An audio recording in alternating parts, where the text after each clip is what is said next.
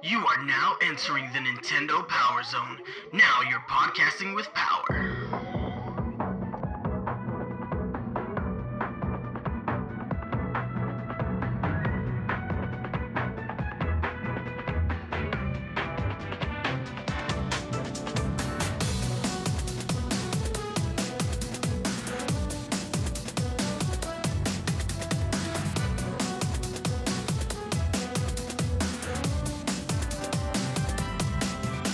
Welcome to Nintendo Switch It Up. We are a videocast / podcast dedicated to bringing you the best Nintendo Switch related news topics.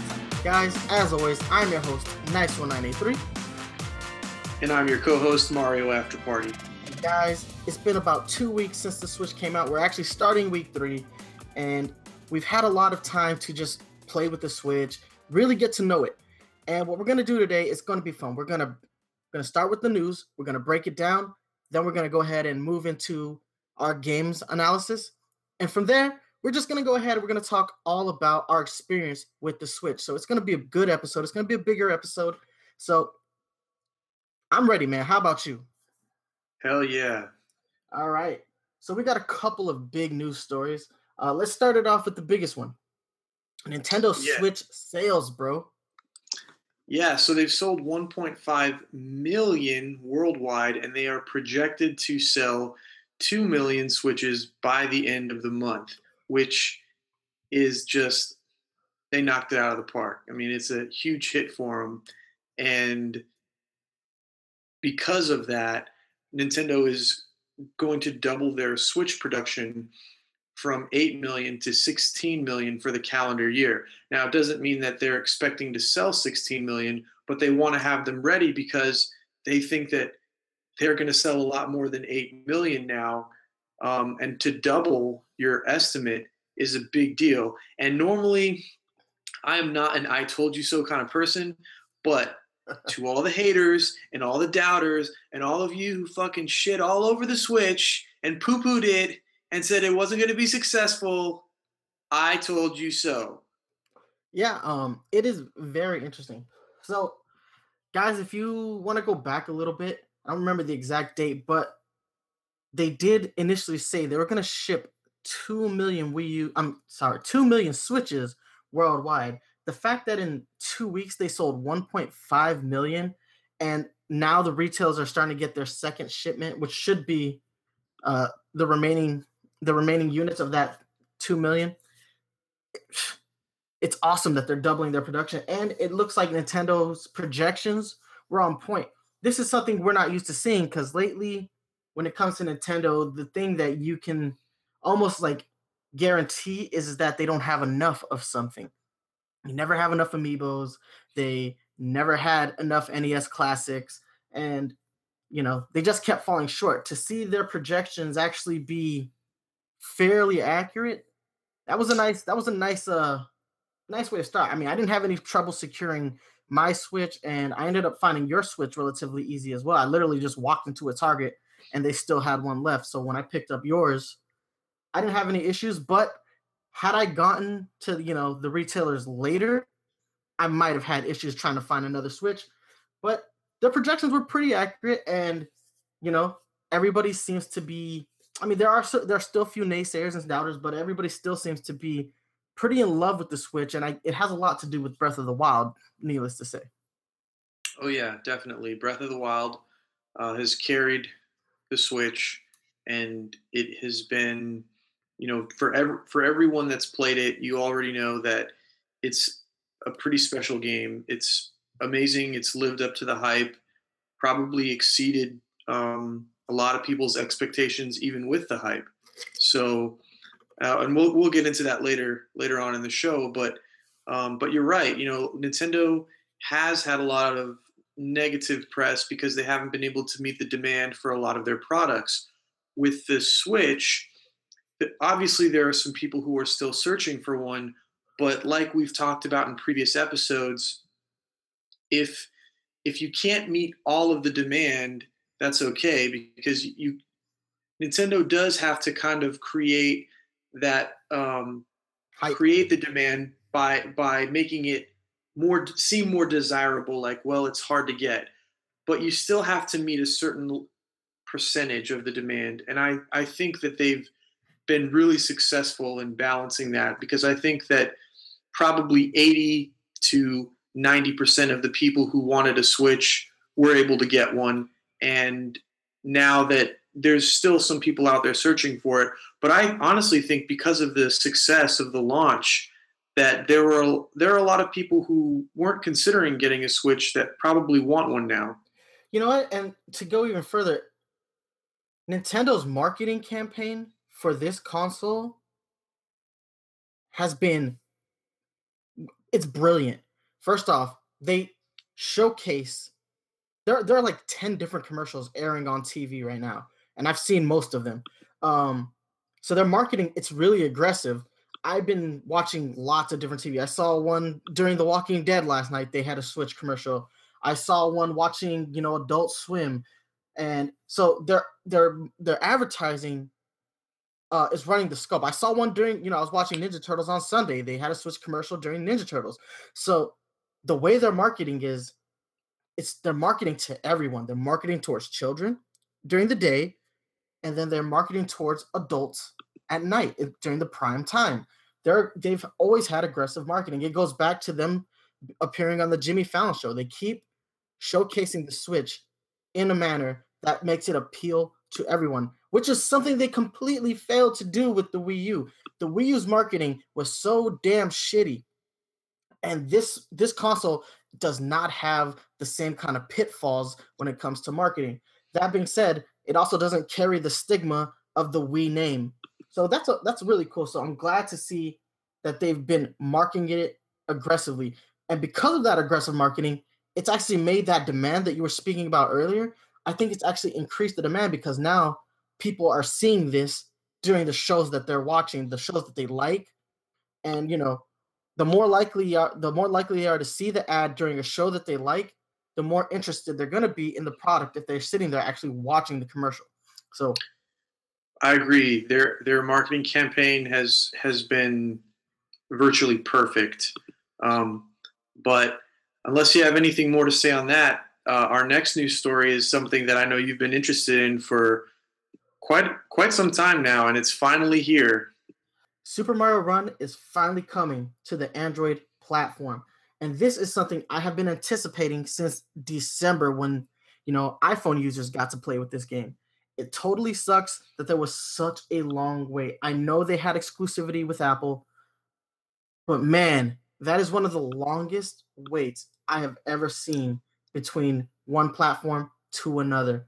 And it sucks, but I'm glad it's here because I'm finally going to get a chance to play it the way that I want. I did download it for iPad, but that's too big of a screen to play that game on, and it wasn't optimal. It's going to be a lot better to be able to put it on my phone and play it on the go anywhere I go, especially since, my phone isn't too cumbersome. And there's also a big update coming out for it. They're adding a couple of things. I think the most notable thing that they're adding are multicolored Yoshis. It's a very similar strategy to what they did in Mario Kart with the Mario Kart DLC, where they added a bunch of Yoshi colors if you got the dual DLC pack. So that's very cool. It's kind of an aesthetic thing because it's definitely not going to change the playstyle for that specific character. But Yoshi's one of those characters that people like to see in multiple colors. So, I'm about it. I'm glad it's finally coming. This is going to tie into something we're going to talk about a little bit later. So we're going to retouch on this in a few minutes. But I guess we should move on to the next story unless you have anything to add to the Super Mario Run. No, go ahead. All right. So, guys, PSA, the Splatoon 2 test fire is this weekend. After party, did you have the schedule for that? Yes, I do. Remember that this weekend, the test fire is going to be from Friday to Sunday. So on Friday, the U.S. time is going to be from noon to 1 o'clock in the afternoon, but that's Pacific time. So if you're on the East Coast, you might be able to squeeze that in because kids are getting out of school, around that time because it'll be about 3 to 4 o'clock on Friday. That's when it's going to start. So, but if you're on the West Coast, it's pretty inconvenient because most people are still at work or in school. But the second time on Friday is going to be from 8 to 9 o'clock at night. And that's, once again, it's Pacific time. So adjust that to your time zone. And then on Saturday, it's from 4 to 5 in the morning. But once again, like, for us, that's not Not so bad.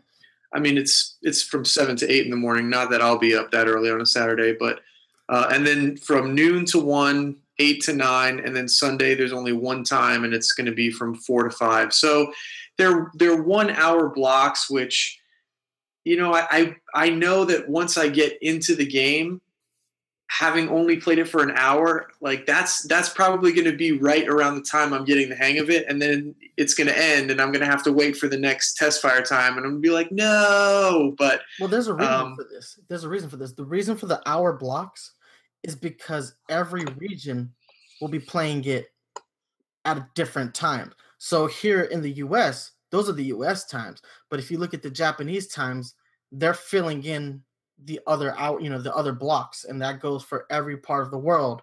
So every region will get a chance to play, but basically this is region-free Splatoon or region-locked Splatoon. So we'll only be playing with players in the Americas. So we won't. Right, it's kind of like Splatfest. Exactly. So I'm excited, man. I might be up at 7 o'clock just to play me some Splatoon. Yeah, you know what? Depending on how much fun I have Friday night playing this, God, I might actually wake up before noon on a Saturday just to play this game because I'm so excited for this game.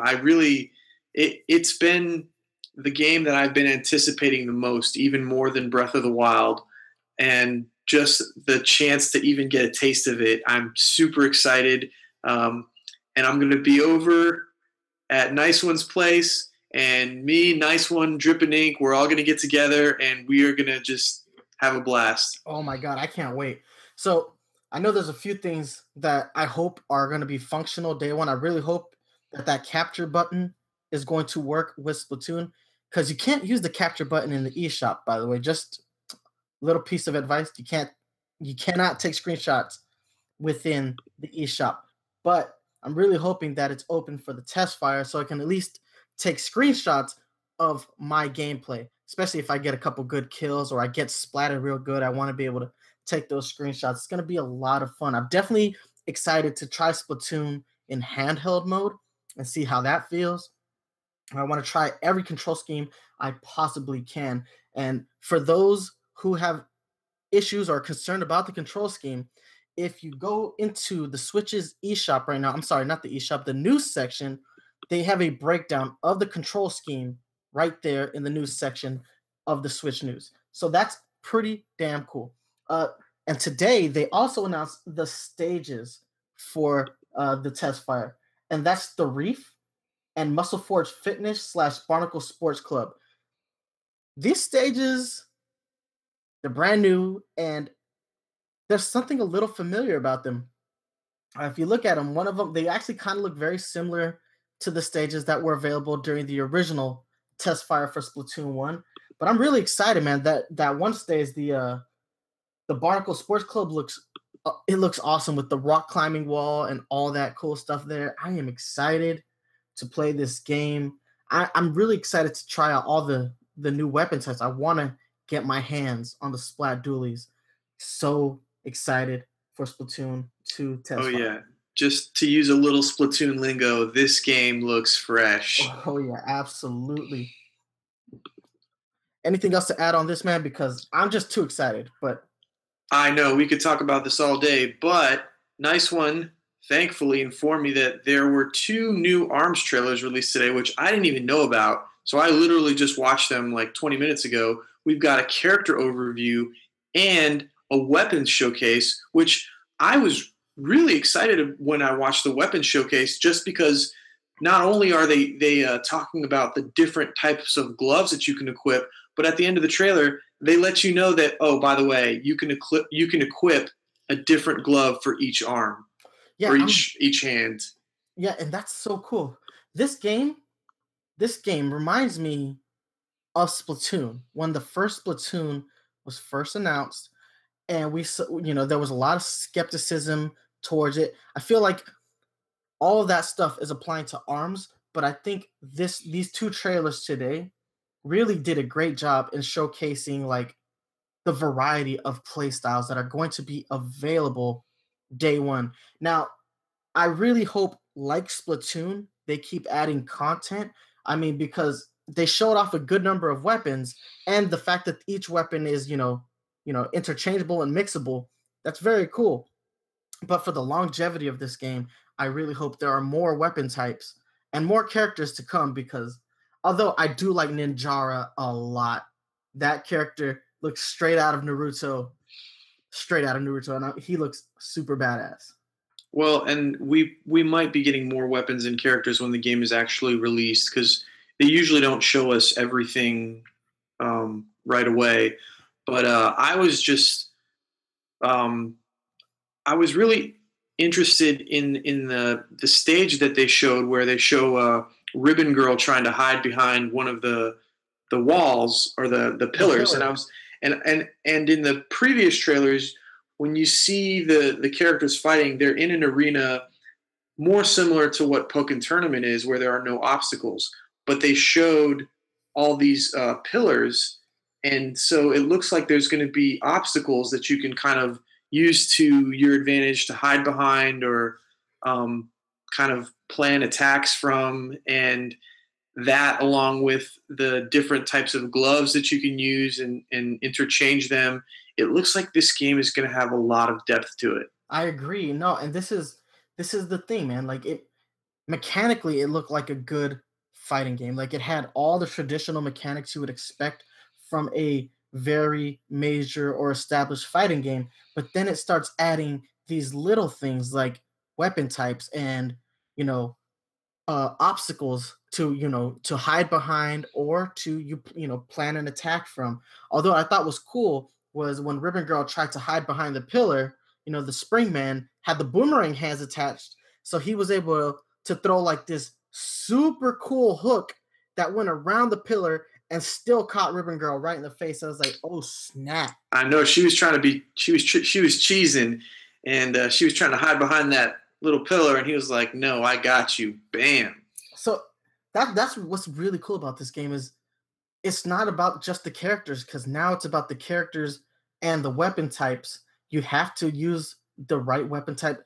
Like Splatoon, the types of weapons you use in Splatoon can be dictated by the stages that are available for play. Especially when you're playing like rank mode.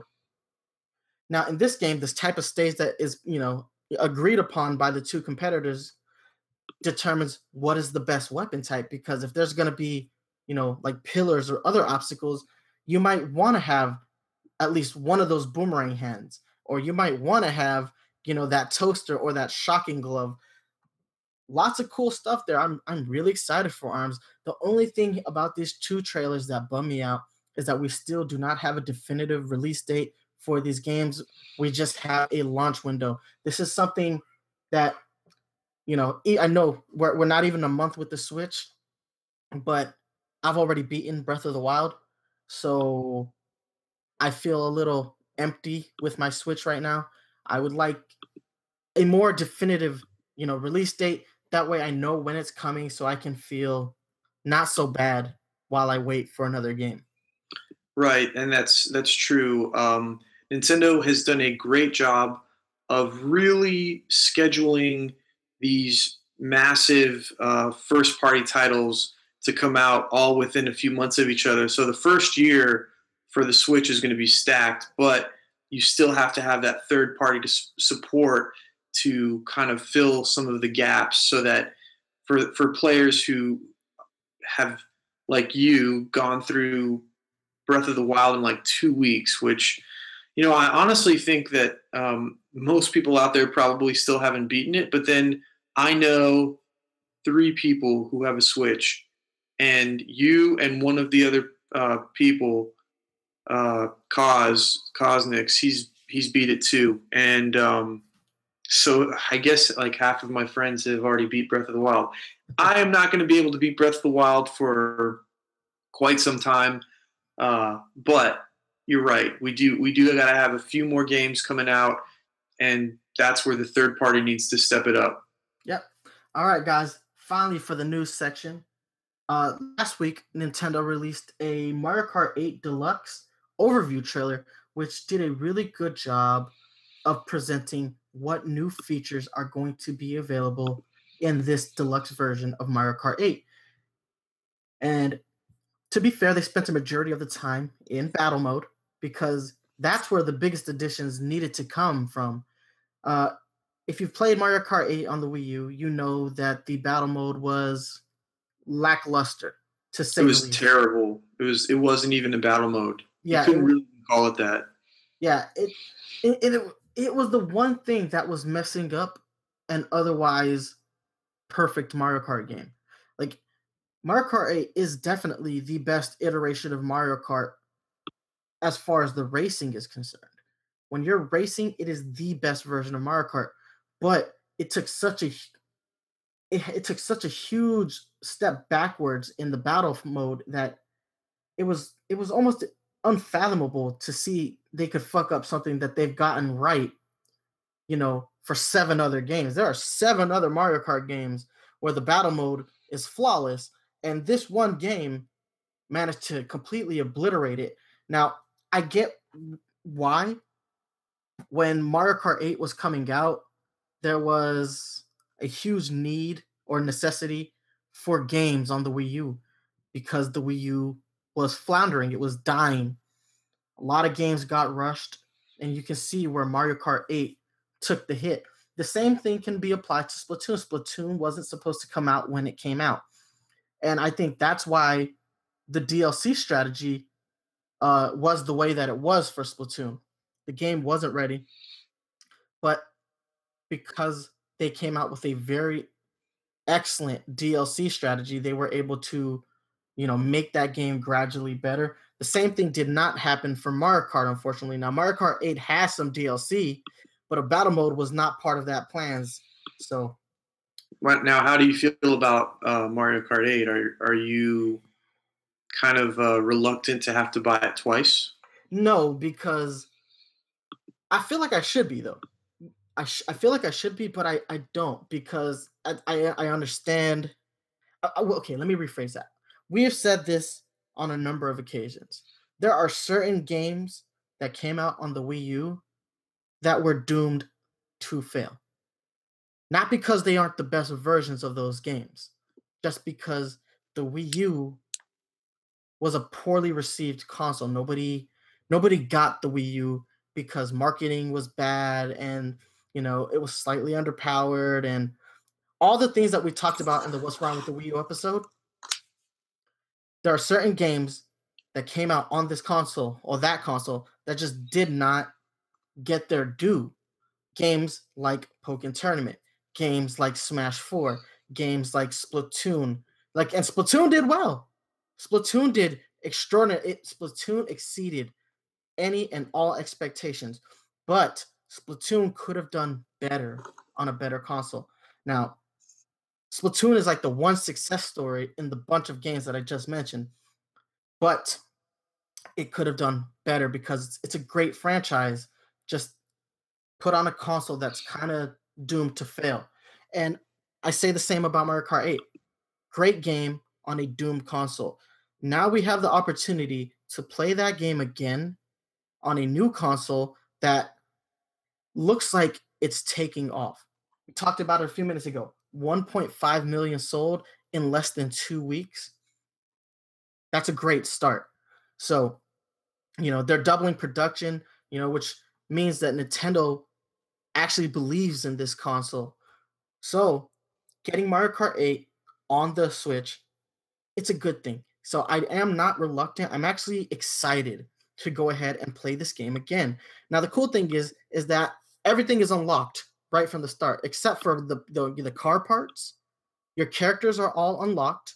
Your modes are all unlocked. The stages are all unlocked, and you have access to the DLC stages. So there is going to be some returning players, and there's going to be a whole wave of new players that did not play on the Wii U, which means the Mario Kart community can be very vast it can be very vast now.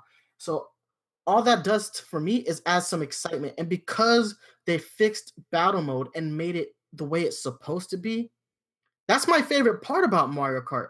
My favorite part about Mario Kart was battle mode. And now that it's the way that it's supposed to be, I am nothing but excited. So I don't feel reluctant, and I don't blame anybody who does because it is yet again it's going to be a $60 purchase, one that you've already made before.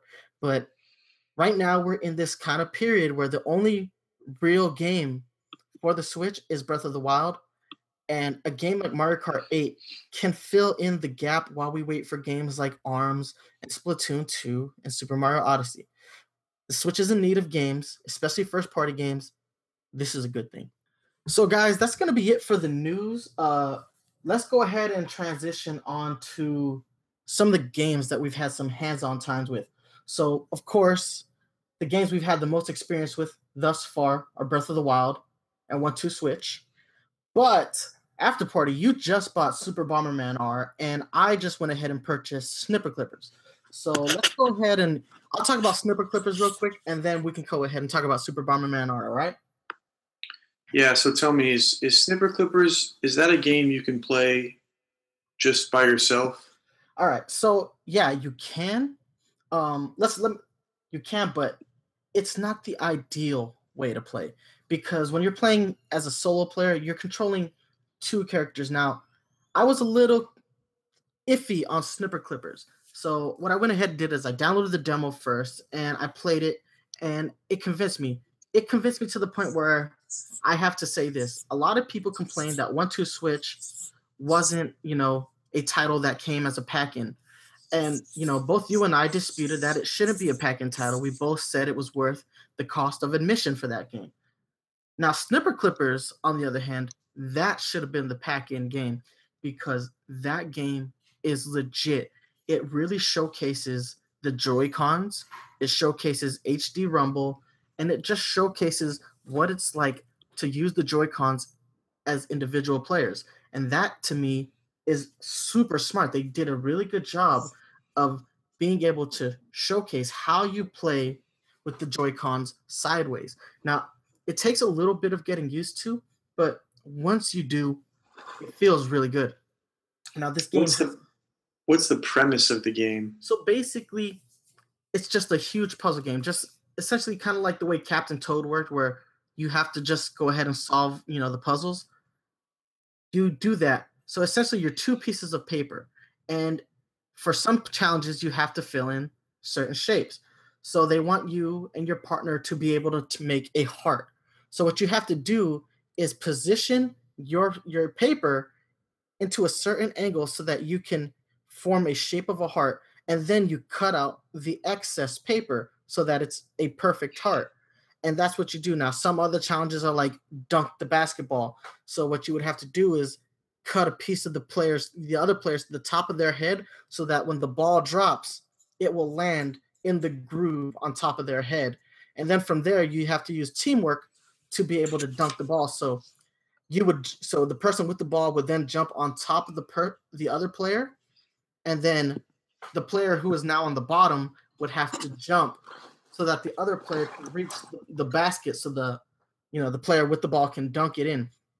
It's kind of a hard topic to explain, but the premise is really good, and it's definitely one of those games where if you play it with somebody, you will get endless enjoyment out of it because you're going to be laughing because there's going to be a certain amount of disagreements on how to solve a puzzle will go. So because one person might believe that there's one way to solve the puzzle and another person will think it's another way, and then the actual way to solve the puzzle is somewhere in the middle of those two ideas. So it's a very good premise. It should have been the pack-in game. It would have been nice if it came pre-installed on the Switch because I really do think that's the title that does the best job of showcasing what the Switch really is. So like I said, I played the demo first. I downloaded the game afterwards because I love it. I believe in this game. So the next time you come over, I definitely want to get some hands-on time in the 2-player mode because I've played the 1-player mode and it's just not quite as fulfilling. So It's like, again, but that's the other problem that I have with the Switch right now, and I know it's a problem that will go away because we're still in the first 2 weeks of the Switch. But right now, there's a lot of emphasis on multiplayer games. I would like to see a stronger single player aspect. Yes, I totally agree, and that's something that I didn't realize until I started playing a lot of the launch titles. But these launch titles are focused on multiplayer, and in the case of 1-2 Switch, even though that's a great game, you have to have multiplayer. There is no single player option for that game, which is actually kind of rare when you think about it. There aren't very many games out there that you can purchase, but you can't play by yourself. And 1-2 Switch is pretty unique in that sense. So when you look at Snipper Clippers, it's kind of like you said. It seems like you can play it by yourself, but it's geared more towards a two-player game. Yeah, it's much more challenging if you're trying to play that game by yourself. So I'm going to go ahead and explain Super Bomberman R because I purchased that game a few days ago. Bomberman is one of the franchises that when I was growing up, it was one of my favorite games as a kid. And the multiplayer aspect of it, just all of the matches that I would have against my friends, I just have some fond memories of all the crazy moments. And so I was pretty excited, maybe just for nostalgia's sake, to pick up Bomberman R. And so far, I haven't been disappointed. The game is a little pricey. It's $50. I feel like maybe $40 would have been a fairer price.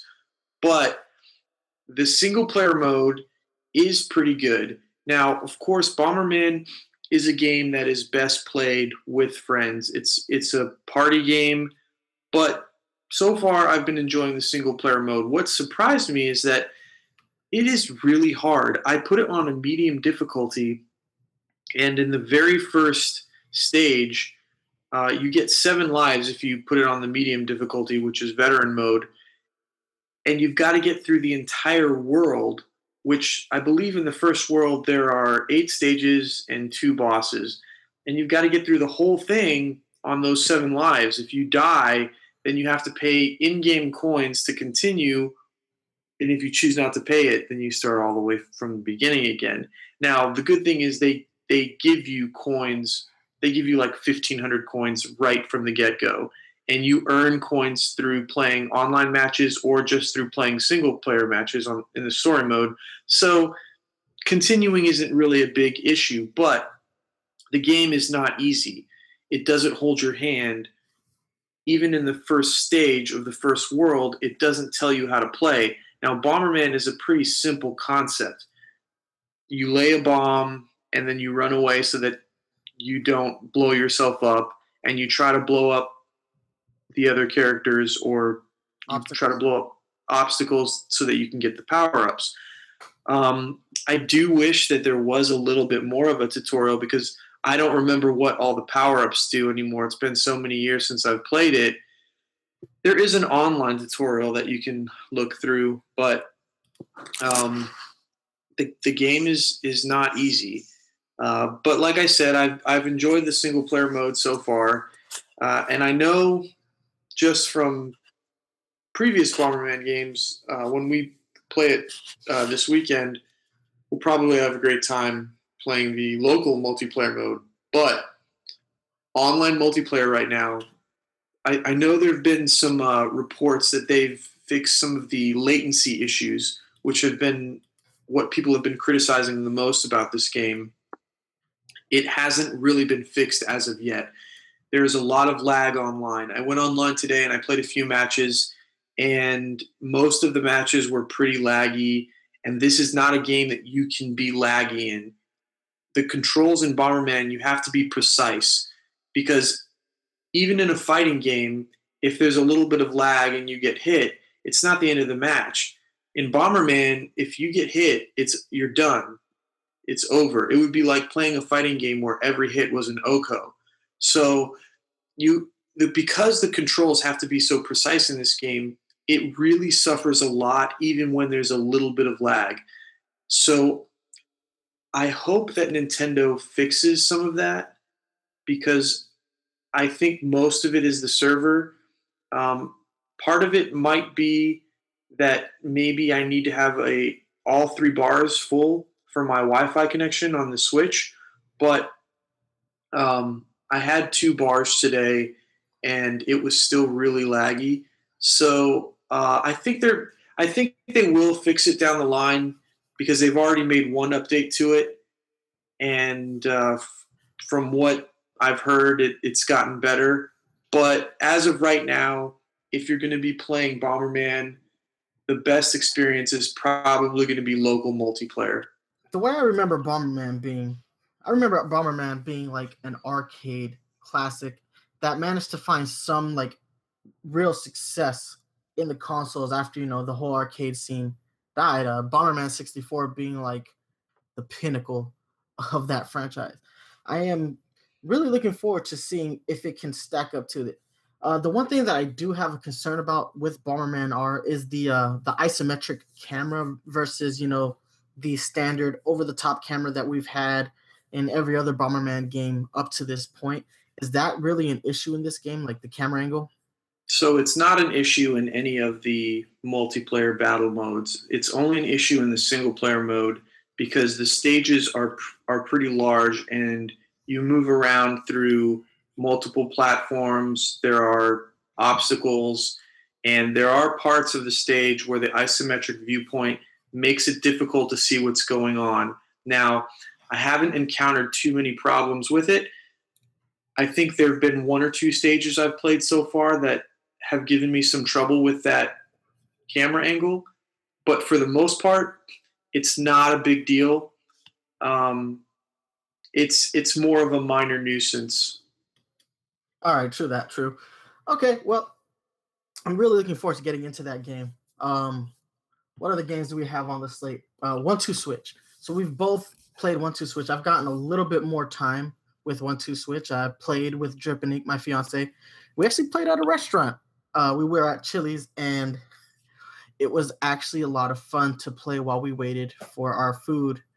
So the more I play 1-2 Switch, the more impressed I am with that game because even though it is very reliant on the fact that you do need multiple people in the room to play it, when you do have that, two or more players, that game is it's really brilliant. You can have so much fun with this game, and I'm a little sad that people are overlooking this title because of its multiplayer nature or the fact that it isn't a pack-in. Like they're very wary of the price point. I admit the price point does seem high, but if you have more than two friends, you don't even need more than two friends. If you just have one friend or a family member, like a brother or a sister, this game is worth its weight in gold. It's really an amazing game, and it does a great job of showcasing the Joy Cons. It does a great job of just bringing a lot of fun to the table. Like I can't wait to bring this game to like a party so that I can enjoy it with all the people around me because it is that perfect type of party game that we don't have anymore. And back in the day, we used to gather for party games. Remember the huge success that Wii Sports was, and remember before the Mario Party franchise got a little stale. Remember how much fun games like Mario Party were, or games like Mario Kart. This game is like those games where you have a bunch of people in a room fully enjoying themselves, and that's an element in gaming that is starting to dwindle with the more advances there are in technology, the further and further away we are to playing together. We used to play games in the same room together, and because of things like online gameplay and online matchmaking, we no longer have to be tied to the same room in order to enjoy a game.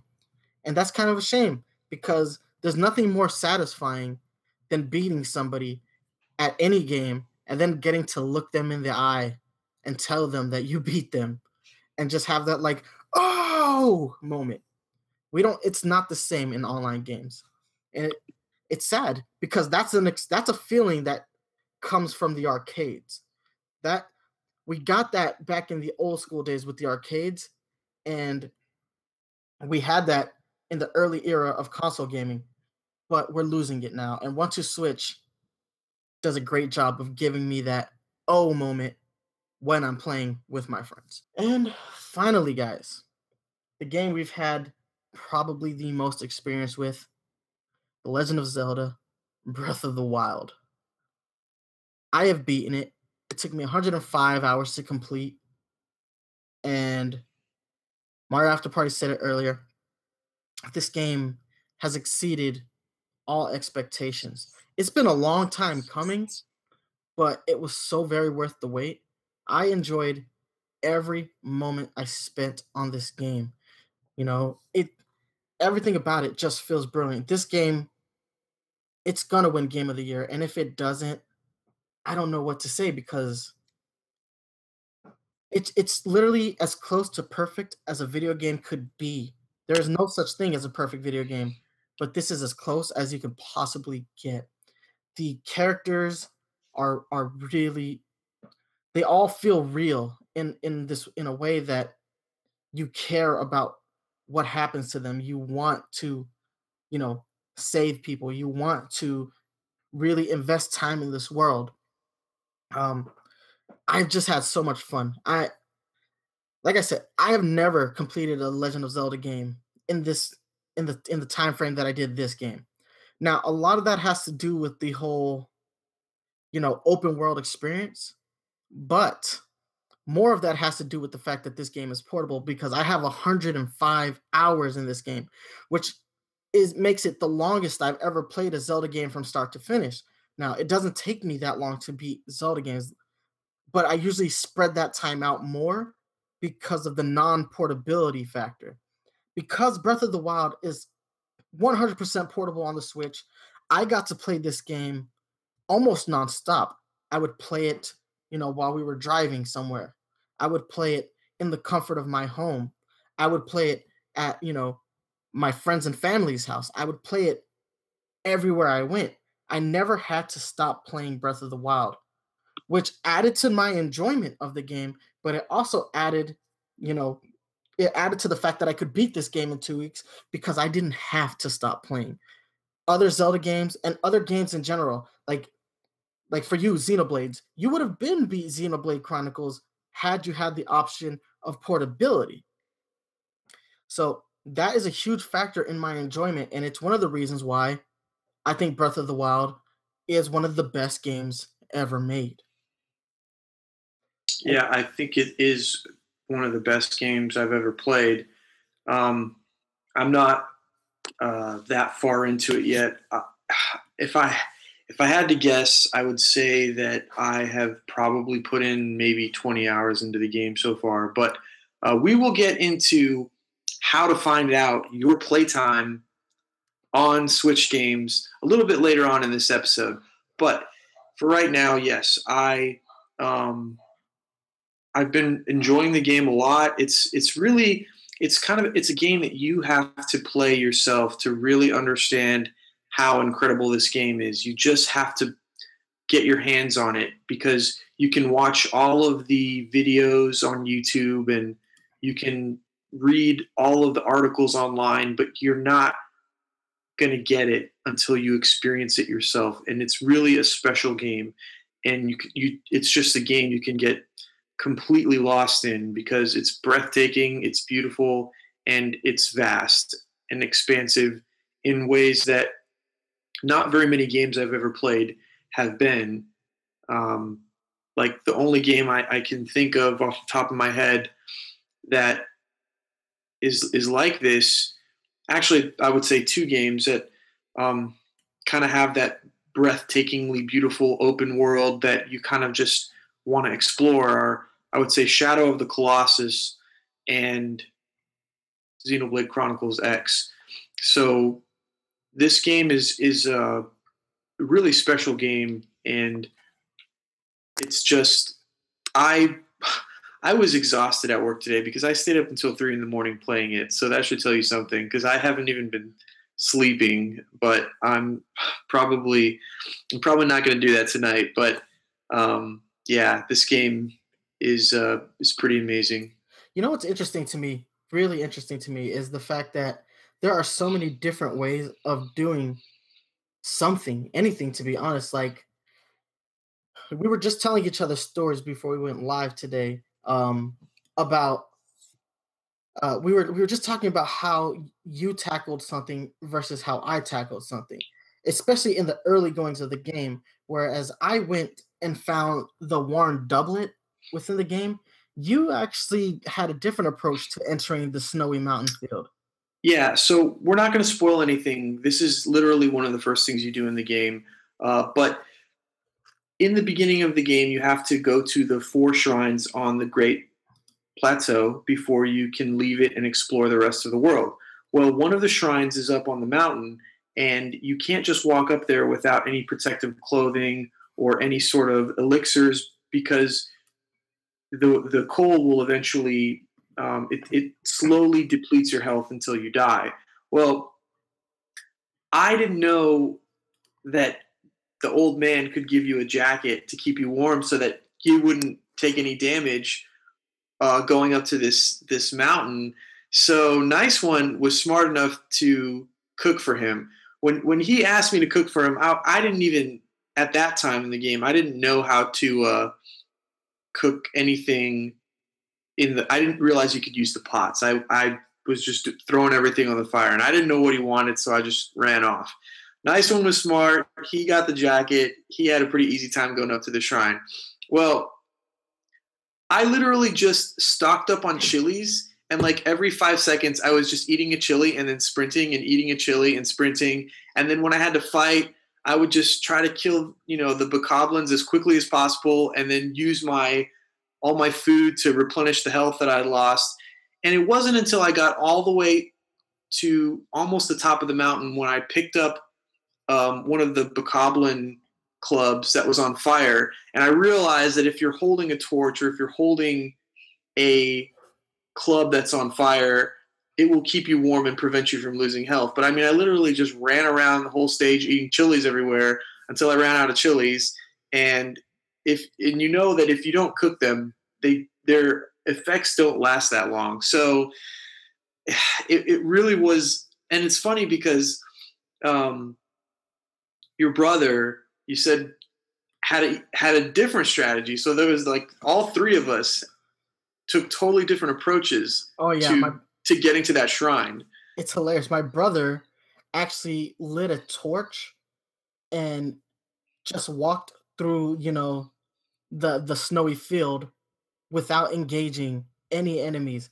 He literally just snuck past every enemy holding a torch until he was able to get to the top of that mountain. Now, the thing about that is that there are a lot of enemies on the way up that mountain. There are a ton of enemies. I'm like, how did you avoid them all? They would have seen you, but he Yeah, managed to get up there.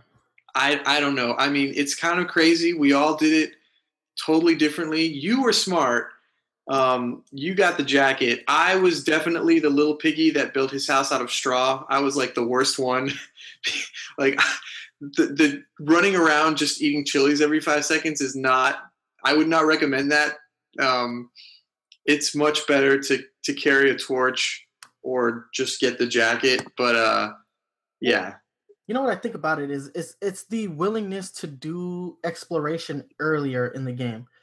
So I think the reason that I was able to figure out like the whole get the warm jacket type thing was because I might have done a little bit more exploring than you guys did because I found the old man's house.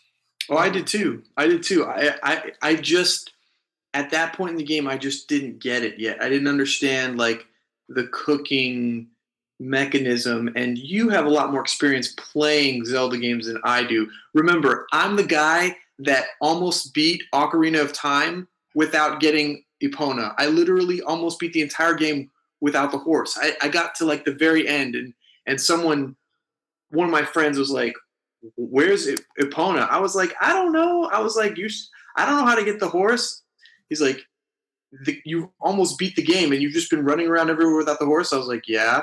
So I probably make my life much more difficult than it needs to be when it comes to Zelda games. But you are maybe like, so, but the cooking mechanic is new to Breath of the Wild, so I mean, that's almost no excuse because I had to learn the cooking mechanic just like you did. Well, yeah, but you did say that you just used trial and error to figure out what he wanted. Yeah, that's true. I because he had a specific recipe that he wanted, and thankfully, I did a lot of like animal hunting early on in the game. That's the worst part, though. The worst part is one of the meats that he wants is located on the other side of the Great Plateau. So you have to get the meat that he wants and then bring it all the way back to his side, to his house, and then cook it. So it took a lot. I mean, it is what it is. It's just a funny story to see how, you know, different our approaches are to this game. Actually, your approach to this game is shocking to me because you told me the first thing you did was die. Oh yeah, see, I always have to test my limits because I need to know what I can and can't do in this game. So once you get out of the Shrine of Resurrection, the game kind of makes you walk out onto the cliff so that it can showcase the beauty and the vastness of that really scenic view. And I got out there, and as soon as it let me take control, after I got to the edge of the cliff, I just jumped off and died. That's insane. Like the first thing you did was die. But I mean, and I was like, well, I need to know if how this game works because in Xenoblade Chronicles X, you can't be injured from jumping off a. You could jump 1,000 feet and you're not going to die unless you're over a bottomless pit that you're not that there is no bottom for you to land on. But Breath of the Wild is a little bit more realistic, and Link is much more mortal, and you do have to take pretty good care of him. So I just jumped off the cliff and killed myself. First thing I did, but um, I have enjoyed this game. So I have gotten much better now that I have understood how this game works. And so, although God, I mean, just the trying to get the blue flame for the I did that the hard way too. I ran out there to the flame and then I realized I was supposed to have a torch and I had to go all the way back to the lab and I don't know. Let's just move on because Well, it seems that I do not learn from my mistakes. you know what the funny thing about Breath of the Wild is? You ever heard that saying? It's a very old saying. Once you enter the ocean, you enter the food chain. That's what Breath of the Wild is. When you when you step out into that world, everything is trying to kill you. Everything is trying to kill you, and it's literally about how you survive in this world. It's all about survival. How do you survive in a world where you are pretty much isolated for the majority of the game? This is a very big game, and there is a lot of opportunity for isolation. There will be times where you are without a horse, or you do not, see an NPC, or you do not see an enemy. But even then, you're still very exposed because weather, the lightning can kill you, or something that happened to me, halfway through the game was I was looking, I was hanging by the edge of a cliff, just staring at the edge of the cliff, and I heard a noise. And when I turned, Link around, I was very surprised to see a freaking bear. And I was like, oh my God. And the bear was charging at me. So I'm literally like, oh my God, even the animals in this game are trying to kill you. This game, this game is very realistic. It is, and some of the animals you don't even expect. Like I was walking around, and one of those rams was standing there, and normally, like I would shoot them and kill them, but I didn't need any more meat, so I was like, "Oh, I'm not going to kill this innocent little ram." And he charged at me, and he knocked me over, and like almost killed me because I already had a low amount of hearts. And then he took off running, and I was like, "You little shit!" And so, of course, I chased after him and killed him. But I'm like, God, you got to be careful. Like even creatures that you don't think can hurt you can hurt you. All right. Well, guys, we could go on and on about Breath of the Wild, but we do have some other topics we want to get into Next up, we're going to talk about Nintendo's mobile strategy and how it has played into the Switch's success. But first, we're going to take a little break. We will be right back. Hey guys, I'm Nice1983. And I'm Mario After Party. And we're the Nintendo Power Zone crew. And guys, if you're a fan of the show, there are tons of ways that you can hit us up. You can go ahead and hit us up on Twitter at Nice1983, at Mario After Party, and our official Twitter at NPowerZone.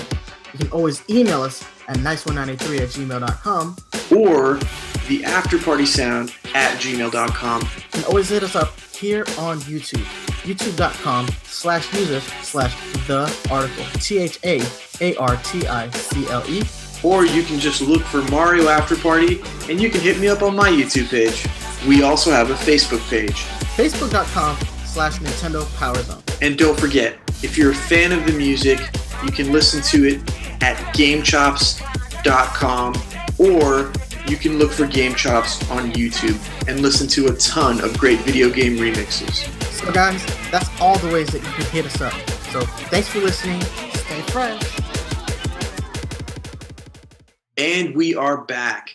So one interesting feature about Nintendo's mobile strategy is that they're essentially using their apps as a network base for finding friends on the Switch. If you have Miitomo or Super Mario Run or Fire Emblem Heroes, you can actually search for friends that you were friends with in those games through the Switch. You just have to make sure that your My Nintendo account is registered on the Switch, and it kind of unlocks all of those features for you. Yeah, that's so interesting, man. I love that idea. I love the idea in theory. I really do. Like, actually, that's how you and I are registered. We're registered through Miitomo. I have other friends that I've done through their friend codes, and I've registered friends with the local area network. But the one that is the most interesting is the mobile strategy. Now, the problem with the mobile strategy is that the largest title that Nintendo released via mobile was Super Mario Run, and that was a timed exclusive for iOS, which means that if you were an Android user, which has a larger install base than Apple, people could not use the function to register their friends using Super Mario Run on Android because we didn't have the game, and we're not getting the game until this Thursday, the March 23rd. So it would have been nice to have that. It's a great idea to link, the game to, the Nintendo account, which means you can register your friends that way. But because it was a timed release, they essentially screwed Android users from their friend base. Well, you're right. It is a shame that it took them so long to come out with Super Mario Run for the Android, but it's better late than never. Yeah, I agree, but it's a great idea. It's in theory, as long as there are no more timed releases like Mario Run, this works a lot more flawlessly because it was real easy to add you as a friend because of Miitomo, because you and I are registered to each other's Miitomo's account. It was super easy to just find you there. It had a suggestion. Do you want to be friends with this person? And I went ahead, sent you the request, you accepted it, and it was just that easy. And there are a few other people that I've got through Fire Emblem and didn't get a chance to do anything with Super Mario Run just because of that time release. So hopefully now, my friend list will expand on the Wii. My friend list will expand on the Switch because I'll be able to play Super Mario Run on my phone. So it is a very cool thing, though. It works flawlessly when it works. Yeah, I think it's a great idea. I'm glad they added it. The success of how the Nintendo mobile apps interact with the Switch will really just depend on how successful their future games are. One interesting. I was going to say this leads me into but this also leads me into this thought. Is the Switch also a good platform for, the existing mobile games that they do have? This is something we discussed before. Not all kids have a mobile phone, so they might not get to experience games like Super Mario Run or Fire Emblem Heroes or Mitomo. Is the Switch a good platform for their pre-existing mobile games and any future mobile games that Nintendo releases? I say no. And I know the Switch is portable, but the reason I say no is because you don't want to dumb down the Switch and start including cheap mobile games on it, because the games that are on the Switch, the reason why the Switch is so successful is because people are associating the quality of a console game all of a sudden being portable.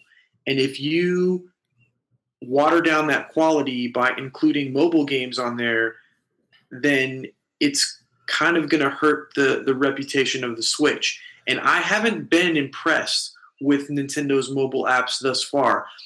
Super Mario Run didn't do anything to change the game. It didn't do anything to revolutionize endless runners, and I particularly thought it was very overpriced. Fire Emblem Heroes is an RPG game without a story, and the tactical elements of it are decent, but it's not deep enough to really keep me interested. Which leaves us with Mitomo, which actually had a lot of great features, but it was more of a social networking app than a game. So I think those kind of apps need to stay on the phone. See, I'm of the different mindset. I don't feel like adding, their mobile library to the Switch is necessarily a bad thing. There is a quality issue. Like, these games won't have the same level of quality that they would have, if they were built specifically for the Switch. These games would have a lot more emphasis on things like, control and whatnot. That being said, though, I believe the Switch is the perfect platform for Nintendo's mobile games because of the portability of the Switch, the accessibility of the Switch, and the price point of these games. Now, Mario Run, while it seems expensive as a mobile game, being able to play it on a console like the Switch, the price point then becomes more reasonable. Now, with this, though, I would expect a few things to be changed, more specifically making the buttons functional on the Switch, making it so that playing Mario Run isn't about taps, but about button presses. You can leave it as an endless runner, but if you add the button functionality, I believe that will change a great deal of how the game feels. That's a good point. I agree with you on that. But my problem with the price point is that, so for fixed games like Super Mario Run, I think you're right. It definitely would do more to justify it, especially if they improve the controls and maybe added some exclusive features that you could only get on the Switch or something like that. But I have a problem with the free-to-play model because I think that is a bad model. It sets a bad example for games in the industry, because part of the reason in our mobile episode, I wish I had mentioned this, but part of the reason why mobile gaming has exploded is not necessarily because people are playing those games more than they're playing console games. It's because of the free-to-play model. The free-to-play model means that some players are spending hundreds, maybe even thousands of dollars on a single game, where you're not getting an experience that justifies that, but because it's almost like human nature or like some sort of operant conditioning. People are conditioned to like feel that, well, I'm only spending $5 here or $3 here or $1 here, and it adds up over time, and before you realize it, you've spent $70 on Pokemon Go. And there's the console market needs to remain fixed, because when you start adding a free-to-play games in a console market, you're going to run into a lot of trouble, because Nintendo might not abuse that model, but there are a lot of companies that will. And even with Fire Emblem Heroes, I would not like to see a free-to-play game on a console. And I know your views on the Switch is that it's not a console. It's portable. But it is a hybrid, and I want to make sure that the quality of the games doesn't get cheapened because we have free-to-play games. I think Nintendo would have to be very careful, and I do agree with you though. Bringing Super Mario Run to the Switch would probably work if they address the points that you brought up. Well, I don't mind the free-to-play model. I mean, let me be more specific. I dislike the free-to-play model as well, but there are certain games that use the free-to-play model that I personally believe can be done well. A game like Pokemon Duel has a money cap for how much money you can physically spend per month.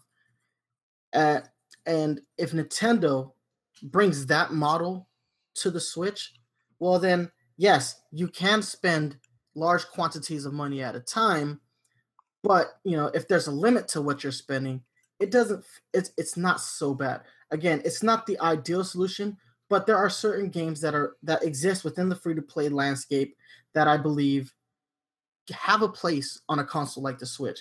And another reason I think this is a good idea, Nintendo gets to be selective of what titles appear on the Switch.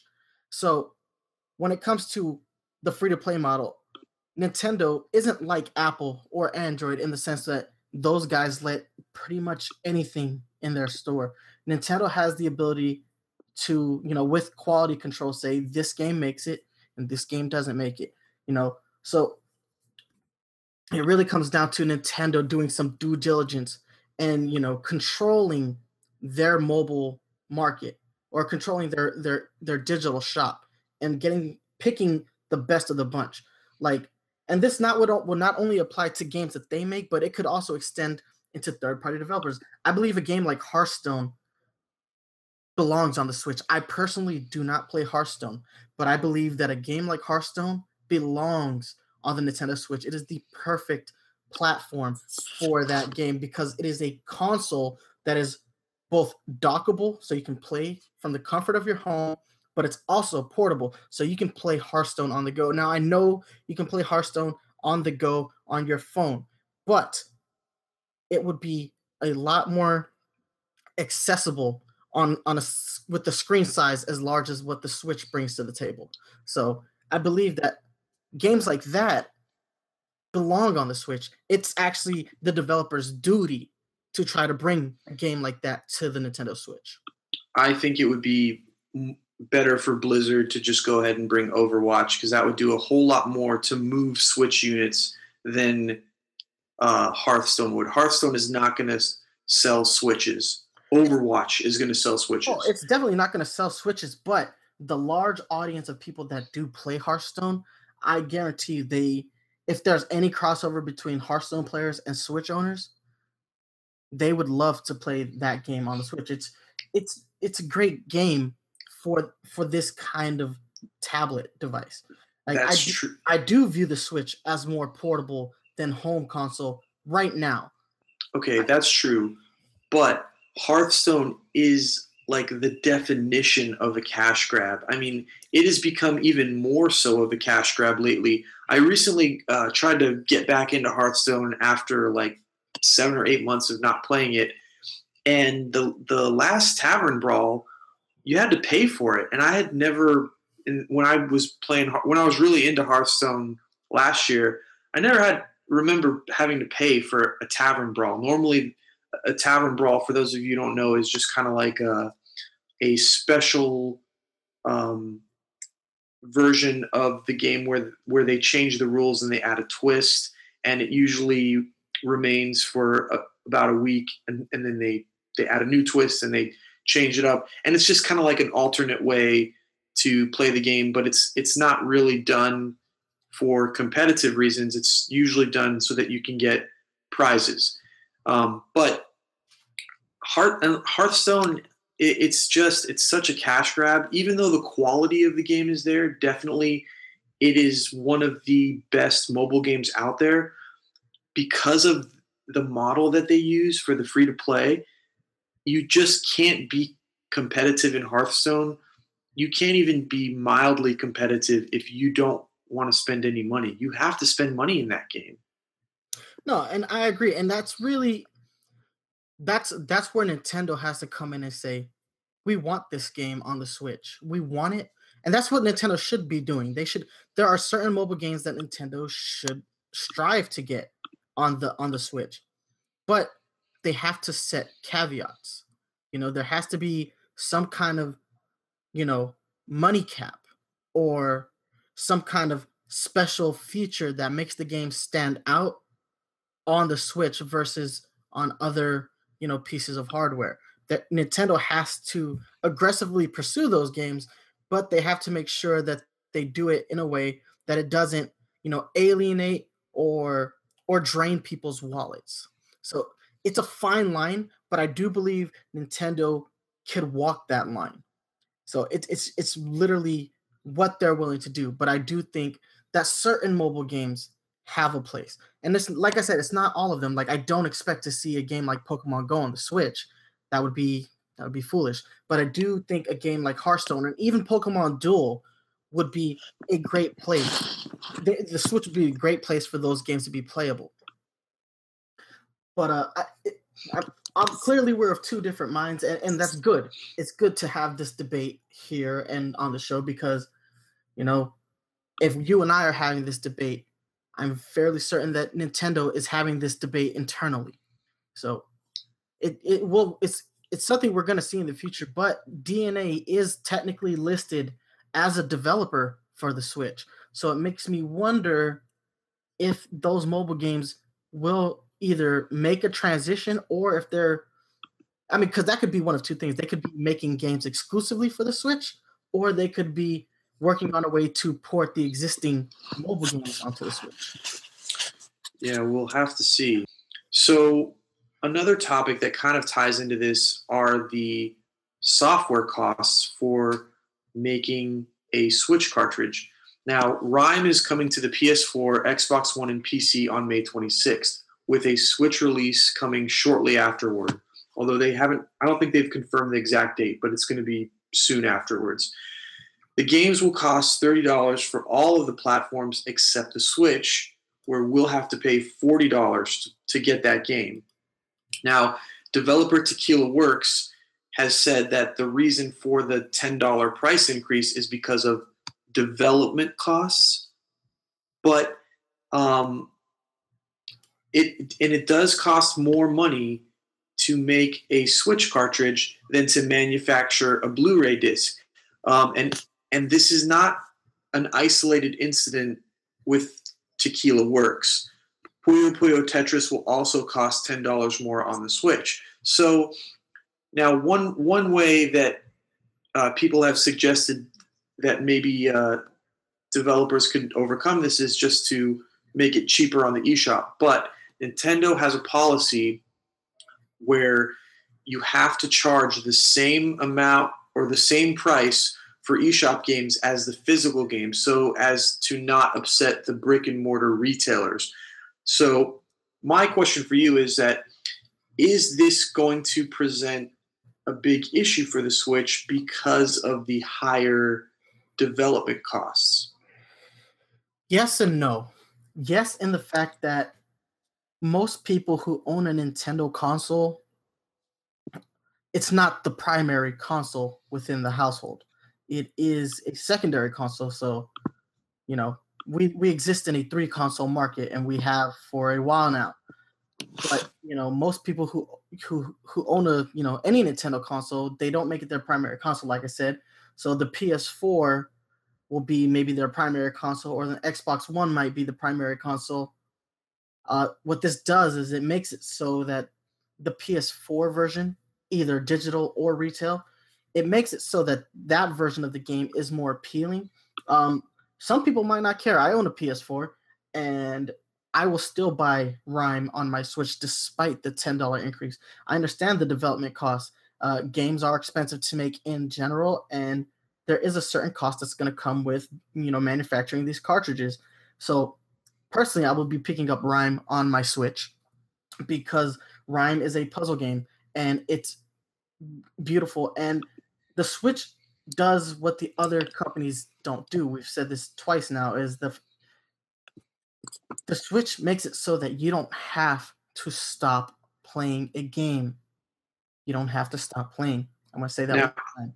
You can take this game with you anywhere you go, which, again, that's one of those things where the game becomes more valuable on the Switch than it does on the PS4 or the Xbox One or PC, because you can't really take your computer anywhere and you can't take your PlayStation or your Xbox One anywhere.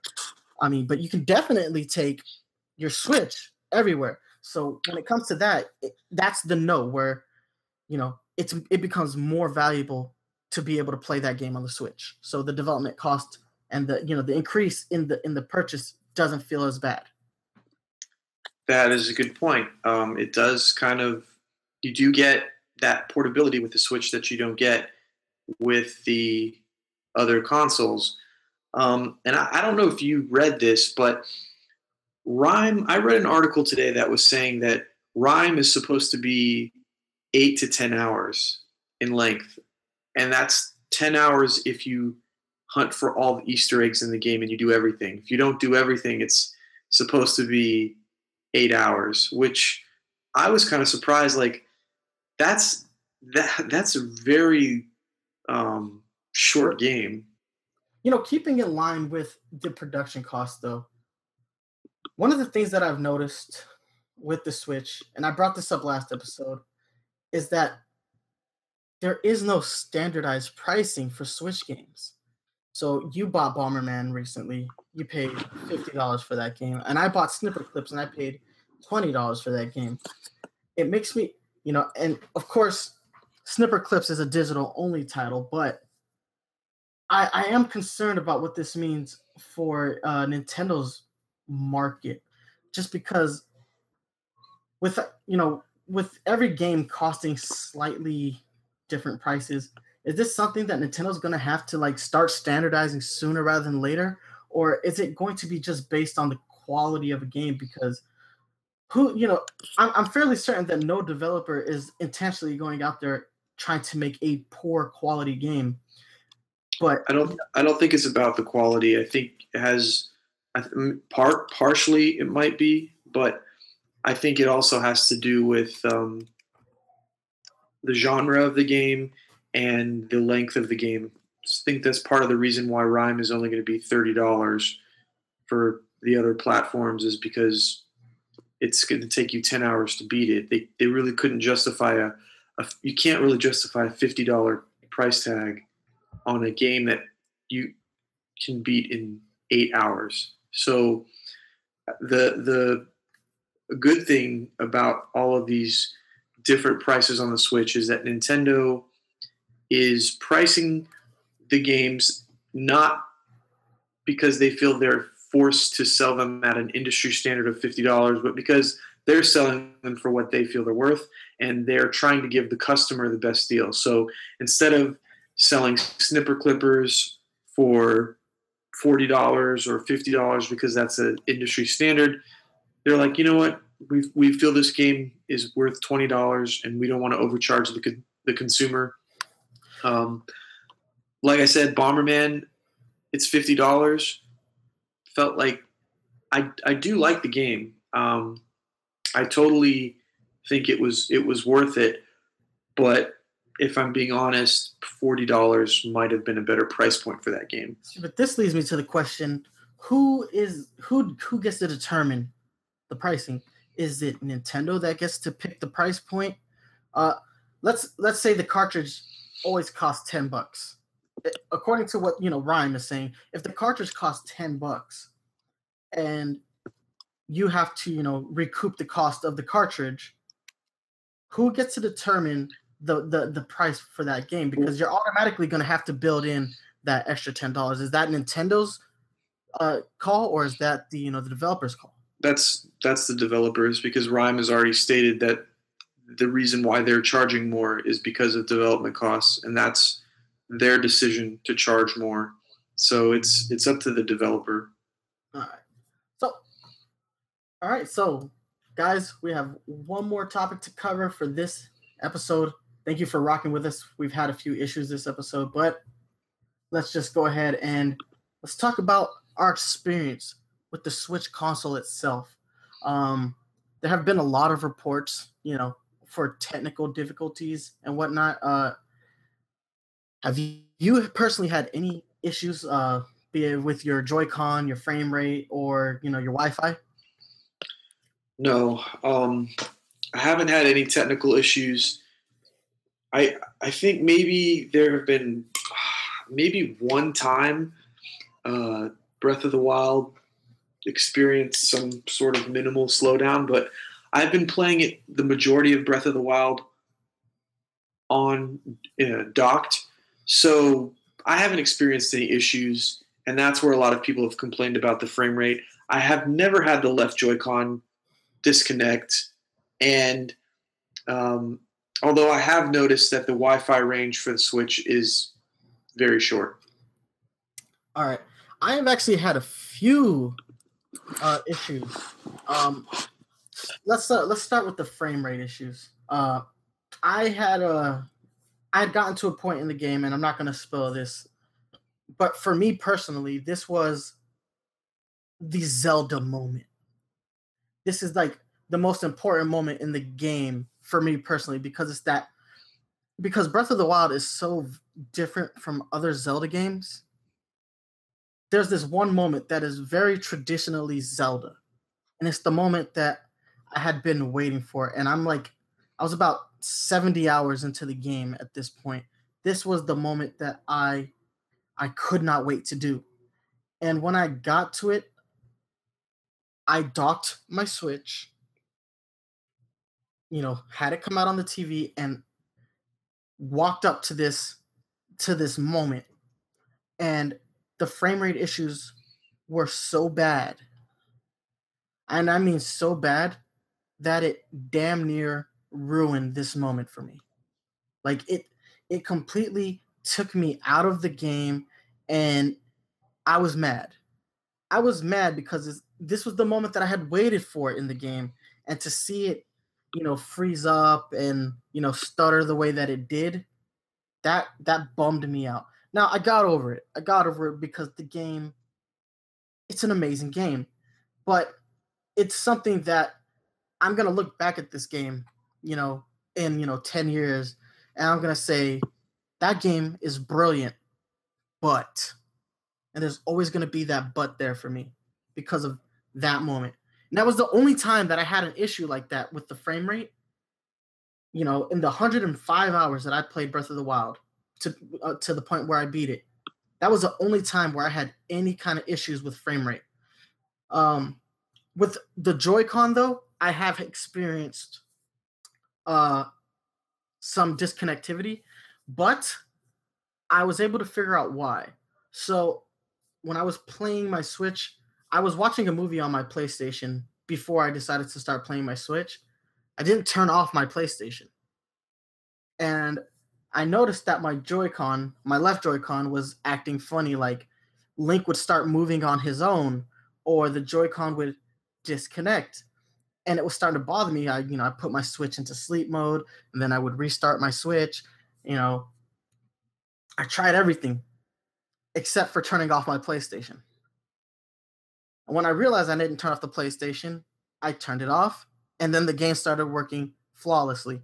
And I'm like, wow, the Bluetooth interference from the PS4 was actually affecting my Switch. I was like, okay, well, now typically this isn't an issue because most of the time my PS4 is in another room. Just for this, brief moment in time, I had the PS4 out in the living room. So it was the only issue I experienced with the Joy-Cons. I haven't had any major disconnects outside of that. And it's not something I'll likely experience again because, my PS4 is typically not in the same room as my Nintendo consoles. But I did have those issues, and it's kind of a bummer because, I know that there are a lot of other gamers who may have a PS4, and may have limited, more limited space than what I currently have, and they want to have all their consoles in the same room. And for them, it could be an issue. Just Guys, solution, just turn off your PS4. If you're not using it, you should turn it off anyway. So that's it. I've had no other technical difficulties outside of those two things, but I felt like the two that I had were pretty glaring. Like, you know, I don't know what other people have experienced as far as this, but you said you personally just told all of us that you haven't had any issues and you've dedicated 20 hours into the game. That's a pretty significant amount of time. So these are isolated incidents that are happening. They're not like major like console breaking issues. And they're issues Nintendo can fix. A lot of times, even when new phones come out, sometimes there's bugs. I'm pretty sure they'll work them out. Yeah, it's probably just going to be some kind of like hardware update. Uh, I mean, guys, we haven't even had this console for a month. Like consoles, there's a learning curve. Like this is a brand new system. There's going to have to be some kind of, Nintendo's working on it. There's going to be some workarounds. Outside of that, I haven't experienced any screen scratching or any like major issues. No, so that is very likely fake news because they asked Reggie Fils and me about the issue with the screen being scratched in the dock, and he said, we have done so many different shows and presentations with the Switch. We have docked and undocked it hundreds of times, and he's like, I went and asked some of the other guys on the team, some of the developers, like, did anybody have this issue? And nobody had that issue. And I don't know anybody who's had that issue personally. And he was like, well, if you do have this issue, contact us directly. Contact Nintendo directly. Don't go through your retailer where you bought the Switch from. Contact us, and we will help you out and fix the problem. But he's like, right now, no one has contacted us directly. So he didn't say it was fake news, but he was pretty much heavily implying that is probably fake news. And someone probably just, I don't know, scratched up their screen on purpose, or they were really abusing it. And I mean, I don't know. But as far as the screen getting scratched, it seems like fake news to me. Well, personally, I have undocked and docked my Switch probably 100 times already. Because I typically, when I'm at home, I'll play it as much on the dock as I can, and when I go out, I undock it and I bring it with me. I have yet to experience this. Although, I mean, just out of a precaution, I did buy a screen protector for my Switch. If you have an expensive electronic that you care about, you should do your due diligence in protecting it anyway. But for the majority of the first 2 weeks that we've had the Switch, I didn't have a screen protector, and I've undocked it and docked it, no issues whatsoever. So, if this is happening, I would like to actually get like a real report. I'm glad that Reggie went up there and said what he said, and I'm glad that, he is saying that if you do have this issue, contact us directly. We live, the easiest thing to do nowadays is get on Twitter and say my Switch is scratched, or get on YouTube and say, look at this shit, my Switch is scratched. Easiest thing in the world to do, but to actually, contact Nintendo and say, hey, I'm having a hardware issue, that's, it seems like work to people. But if you have a hardware issue and you want your hardware to work, shouldn't you just go ahead and go through the effort of contacting Nintendo? All these like people who are saying otherwise, making these YouTube videos and making these tweets, contact Nintendo. Go ahead and literally contact them and see what the process is. What will Nintendo do? Because I'm actually pretty interested in finding out how Nintendo is personally going to handle this. And that being said, this hasn't really even hurt like Nintendo's launch. Like this has been a highly successful launch for Nintendo, and it almost feels like people are intentionally trying to poo-poo it, Yeah. One last topic I want to get into is the parental control app. We've both used it mostly because we wanted to track our playtime. And one thing I was kind of annoyed with was that it doesn't track your playtime retroactively, and it doesn't track your playtime when the app is off. Uh, when the app is on, even if you have it on no restrictions, it's still going to restrict your internet. So make sure that you turn that feature off by attempting to go online and then entering in your code, just to make sure that you don't have any issues later. But one thing a lot of people don't realize is that you don't actually need the parental control app to track your playtime. If you go to your profile and you look at the games that you've been playing on the Switch, it'll say play activity, and it'll say like Breath of the Wild, first played 4 days ago. But once you have had the game for 10 days, it will tell you your playtime. You just have to have the game for 10 days before the playtime shows up. I don't know why Nintendo chose to do it that way. To me, it seems like very bizarre, but the Switch does record your playtime. You just have to have the game for 10 days. I wish there was a feature native to the Switch where you could just look at your playtime for all your games whenever you wanted, and just kind of like something that was on the 3DS. But you don't need the parental control app to track that. Yeah. I personally haven't had as many issues with the parental control app as you have, but I have had a few moments with it where it's like every time I try to connect to a Wi-Fi, it is restricted and I do have to enter that 4-digit password. I do like certain things about the app. It was nice to download the app just to see how it works. I think for a parent, it is a really, really useful app, especially if you want to really monitor, your child's playtime, and, if, they're doing something, if they're playing something they shouldn't be playing, you have that ability to lock them out of that. Or if they're playing longer than you want them to be playing, you can stop their play session. There's a lot of cool things about that.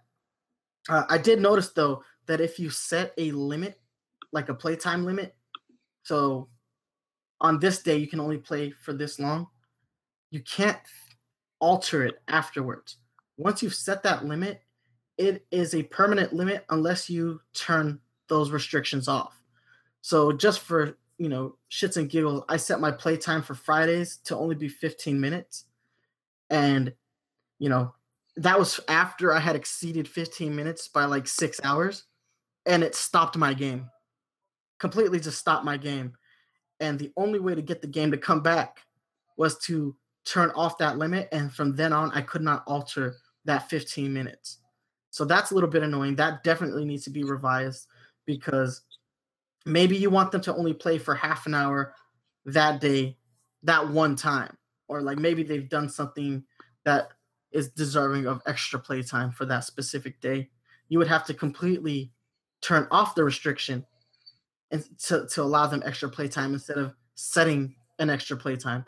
It's a little annoyance there, but it is something that I did notice. So there is some work that needs to be done with that app to make it a little bit more fully functional. But I thought it was a good app for, a concerned parent. Maybe not for anyone else, but you're right. I really only did download it because it monitored my playtime, and because I had installed it on my phone and connected it to my Switch at launch. That was able to give me an accurate playtime, but for you, it didn't, retroactively do it. So I guess it is what it is.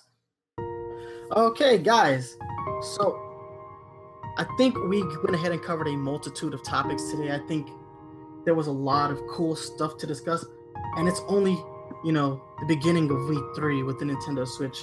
So I want to know, question of the day: should Nintendo release some of their mobile titles on the Nintendo Switch? I want to know what you guys think. Clearly, After Party and I have completely different views on this particular subject. It actually led to a pretty good debate on this episode. So I'm actually looking forward to hearing what you guys have to say. Do mobile games, specifically the ones made by Nintendo, have a place on the Switch.